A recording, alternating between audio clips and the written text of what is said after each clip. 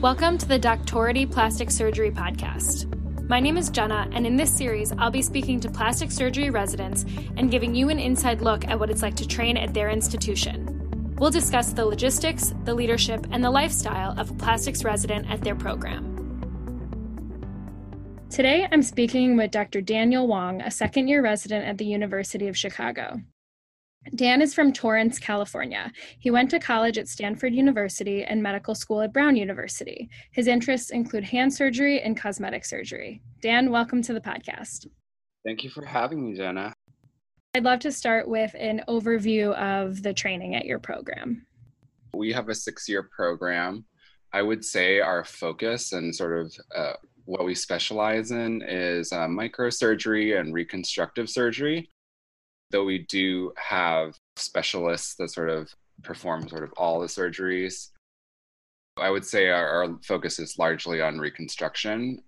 The big head honchos at UChicago specialize in like reconstructive microsurgery and breast reconstruction. That's namely like Dr. David Chang and Larry Gottlieb. They sort of lead the forefront on what we do at UChicago. In terms of the program itself, it's 6 years long. As an intern, you start with exposure to like a wider variety of specialties, and there is some general surgery exposure. And kind of as you progress through the years, you become more purely plastics. I would say as a 4, that is when you really are doing plastics consistently. As you progress through years 1 through 3, you start seeing like less and less of the outside rotations.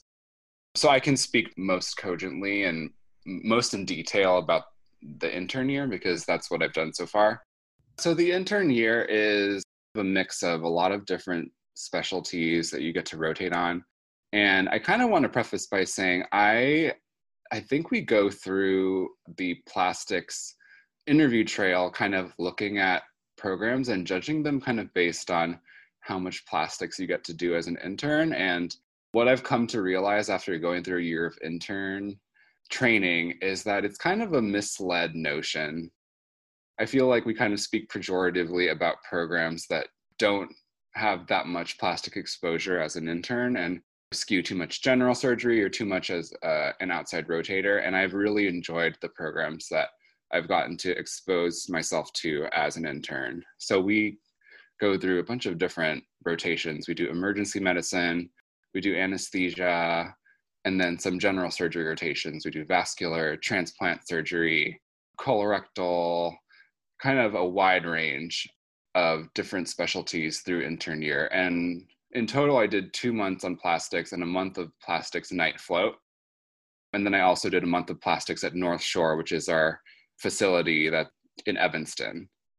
I felt like I did get a good amount of plastics exposure as an intern while also getting this kind of basis in general surgery and getting to learn these other skills that I feel like have really bolstered my education. Do you know what the breakdown is over the next 2 years? Some small changes have been made to the schedule for the next couple years.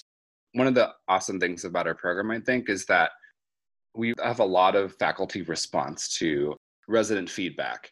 There have been sort of minor changes that were made based on feedback from the previous year's residents that have gone through second and third year. And so those minor changes have sort of been made and are in effect. So as a second year, I have much more exposure to plastics with a couple other rotations. So we have a burn unit at UChicago. So we also have a couple months on the burn ICU. We also rotate on orthopedics, and then we also do a month with ENT. And largely the rest of the year is primarily plastics.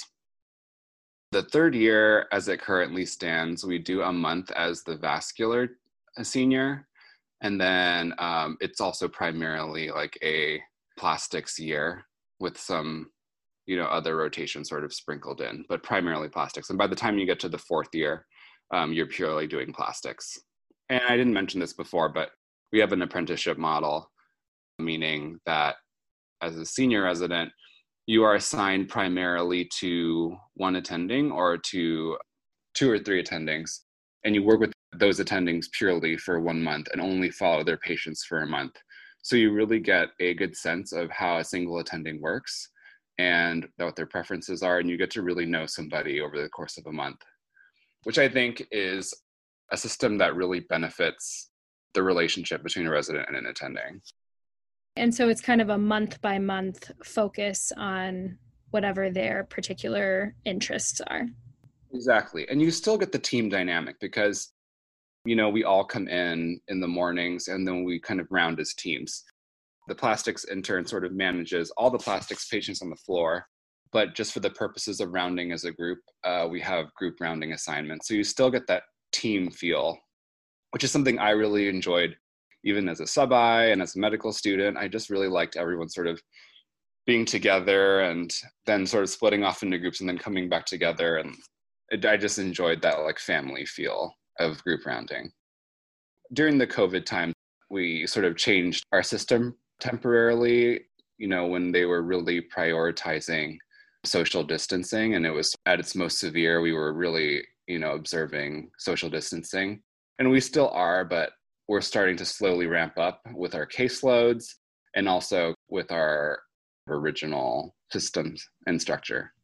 You mentioned, your primary hospital, and then you also mentioned North Shore. Could you just kind of go through some of the different sites?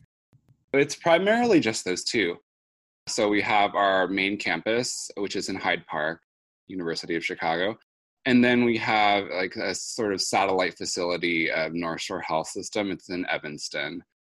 Because of the distance between the two locations, it's recommended that residents have a car, just because it's quite a commute to get there. When you're on a month at North Shore, you're not going back to the hospital in Hyde Park. So most of us probably live in the South Loop, and I would say the commute to North Shore is maybe 45 minutes. And though it is possible, like it's physically possible to get there via public transit, because you'll be holding the pager and you could get called in the middle of the night for problems with the flap. It's highly recommended to have a car just to be able to get there with ease. How much of your training do you spend at the North Shore campus? So as an intern, you spend 1 month there. I think as a second year, you spend 1 to 2 months there. And then as you advance in your training, the time increases. And a lot of residents really, really enjoy it, primarily because it's a lot of elective surgeries and a lot of patients that just come in for outpatient surgeries and then breast surgeries. In terms of the types of cases that we see there, it's a little more reliable. We see less trauma there in general. And, as you know, the University of Chicago sees a lot of trauma. I just came off a trauma rotation. It was the busiest month that we'd ever seen at UChicago this past July. And so I think it's kind of a nice change of pace at North Shore because the schedule is just a little more predictable and in general, I think is a little lighter and more relaxed. And are there any independent residents or fellows at your program? There are no independent residents. We do have 2 micro fellows a year. I think one of the common questions by residents is like, oh, does having the micro fellow sort of take away from the resident experience or just having fellows in general? As an intern, I can't really speak for being a senior resident, but from what I've seen, like they really only help us. It's been amazing having them because they teach us basic micro skills and only have our micro workshops, which is usually a few times a year. They are teaching us and they're very good teachers. And they also are there to help us with like the micro during, flap cases. For me, I've only really seen benefits to having them. Our volume is high and we always can use the help. What is the research expectations like at UChicago? So in terms of research, there is an expectation that you be involved in at least one project a year. And our faculty do keep tabs on us. They survey us on just what our scholarly projects are and what we're working on, how many projects we're involved in. It's highly encouraged, to do more than that, but they sort of just want to make sure that they see us consistently involved in research projects.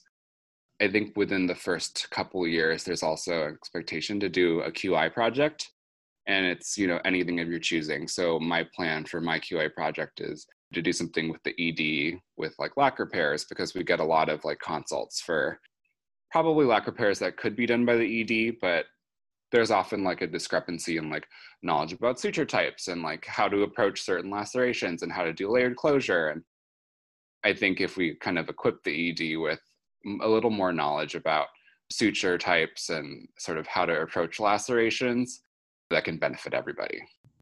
What kind of support is present when you're at the stage when you want to present your research to others? We get a resident education fund. It's $2,000 a year. This also does not include the loops that we get. So we get loops as interns from a benefactor, so we didn't, need to pay for them. In addition to that, there is a resident education fund that covers any sort of educational expense of your choosing. So if you want to buy some kind of equipment that you can demonstrably say affects your education, like you want to get a textbook, you want to buy a subscription to something, you want to get some kind of piece of equipment, or you want to purchase admission to a conference or something, that can all sort of go under the umbrella of the resident education fund. And then that you get every year, but it doesn't roll over. Everyone's sort of scrambling to spend everything by the end of the next year. And I didn't even get through what I was allotted. I just, paid for step 3 and kind of all the needed expenses as an intern. But I had a co-resident who bought Grab and Smith. And if you the type of person that likes to have the actual textbooks on hand, you can definitely spend it on those, or you could spend it on, going to conferences. So it's less of a per conference you're accepted at and more of there's just this pretty generous fund that if you are accepted to a conference, you can use the money from that to go. Right. And then I think if you get accepted for a poster or something, the institution will also fund for you to be able to go to a conference, and you won't have to use your vacation time. So really support the research. And I know we haven't really gotten into the faculty yet, but Dr. Reed, who's our program director, and Dr. Chang are super supportive, and I've really felt very welcome and very encouraged in my endeavors both in and out of plastic surgery here. Are there any opportunities for electives, more so in the later years? There definitely are. So our 2 graduating seniors both have used their elective time for different things. Their names are Maureen and Jesse. I believe Maureen did an ethics elective. I believe it's about a month to 6 weeks that they get time off, and you can spend it doing whatever you want. We've had residents, I think in the past, one resident actually took an art class. There's one that went abroad to Europe to study and shadow gender affirmation surgeries. And so you do get some dedicated, I think it's under the umbrella of research/elective time, and you can really do whatever you want. And it's done as under the chief year. So there is elective time there.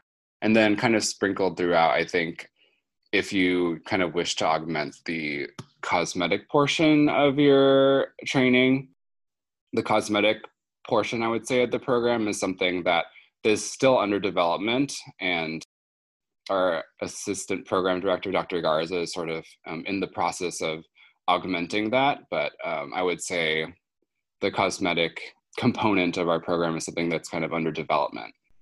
Do you currently have a chief cosmetic clinic? Yeah, we do. We have a chief cosmetic clinic. It's largely by word of mouth, but it is kind of dependent on how driven you are as a resident to bring in patients and clients.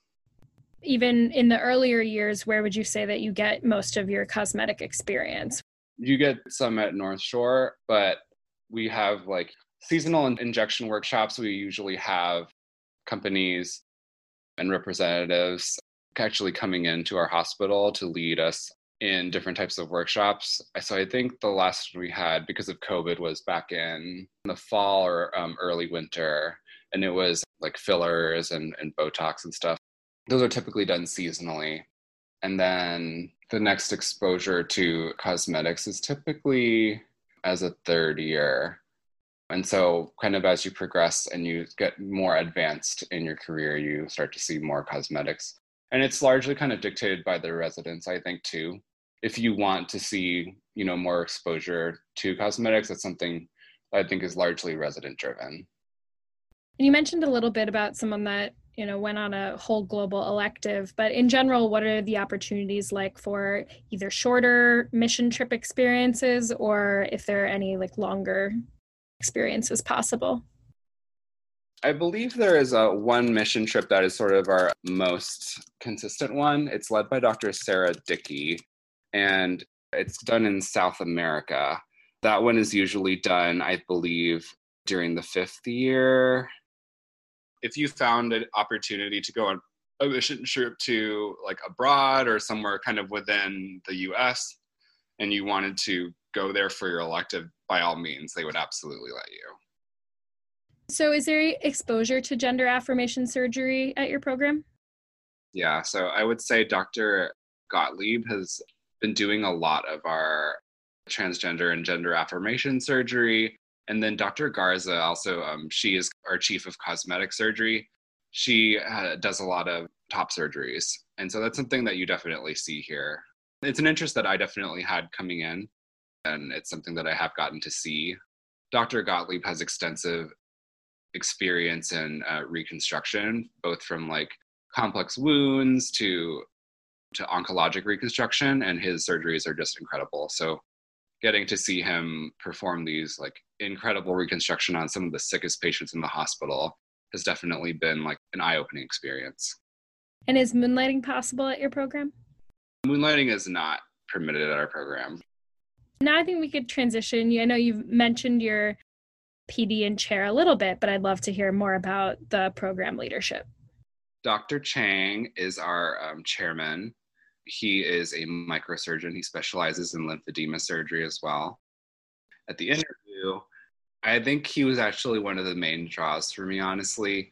I have a background in art and studied oil painting in college, and I think that was also one of the things that kind of drew me to plastic surgery. And I felt like at the interview, that was something he appreciated. And I think he has a respect for artistry. And I think I saw that immediately when I went into his office. He has like art from all over the world in his office, and we kind of connected on that level at first.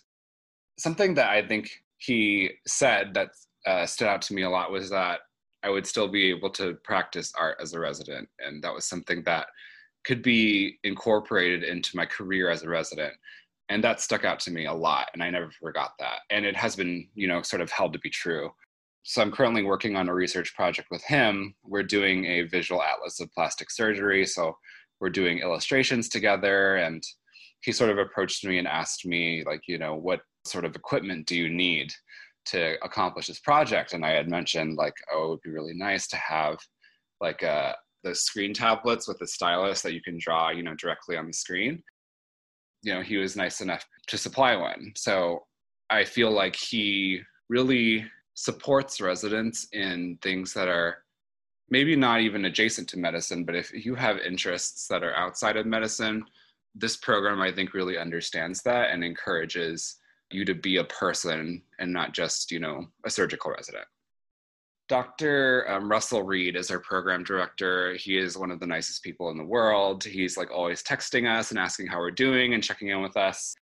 He will often surprise us with little wellness gifts. During flu season, he'll bring emergency to our workroom and little health gummies and stuff. And he's a huge advocate for us. So if we have, any sort of issues, he was a really helpful advocate for us during the COVID period. If we had any concerns about being exposed or just the concerns about maybe the program in general, we always feel comfortable talking to him. And then another thing I wanted to mention is that Dr. Chang's wife actually made us all masks by hand. And so we all got COVID masks in the very beginning of the pandemic, which is also very nice. So that is to say that I think our leadership really supports us as residents, and we feel very comfortable voicing if, we ever feel uncomfortable about anything. And, if we need help, we always feel like there's an ear that can be lent. Do you have any specific examples of times when you or another resident brought up an issue to the leadership and how they responded?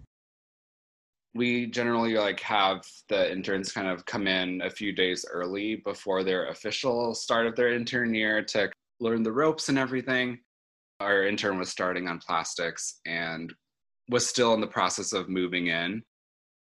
And so she was sort of scheduled to be here for the entire day, but was like concerned about like having to move all her stuff because she hadn't moved yet. And so, we just reached out to Dr. Reed and asked him if she could have like a couple of days just to like get all our stuff moved. And then he kind of permitted her to do that, even though she was already scheduled to be working for like full days.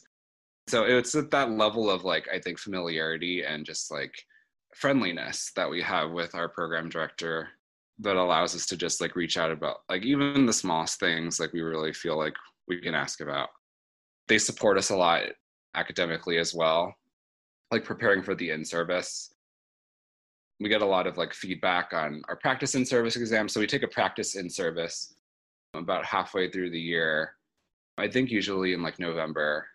We do weekly in-service reviews, and then we have our practice in-service that we take in November, and it's, one of the old in-service tests. We all take it together, and then we review it, and then that sort of helps us prepare for the actual in-service. And then we go over the actual exam. Like we have a personalized meeting with Dr. Reed, and he like goes over the test with us. So it's incredible the amount of support we get. Now, can you tell me a bit about the relationships amongst the residents?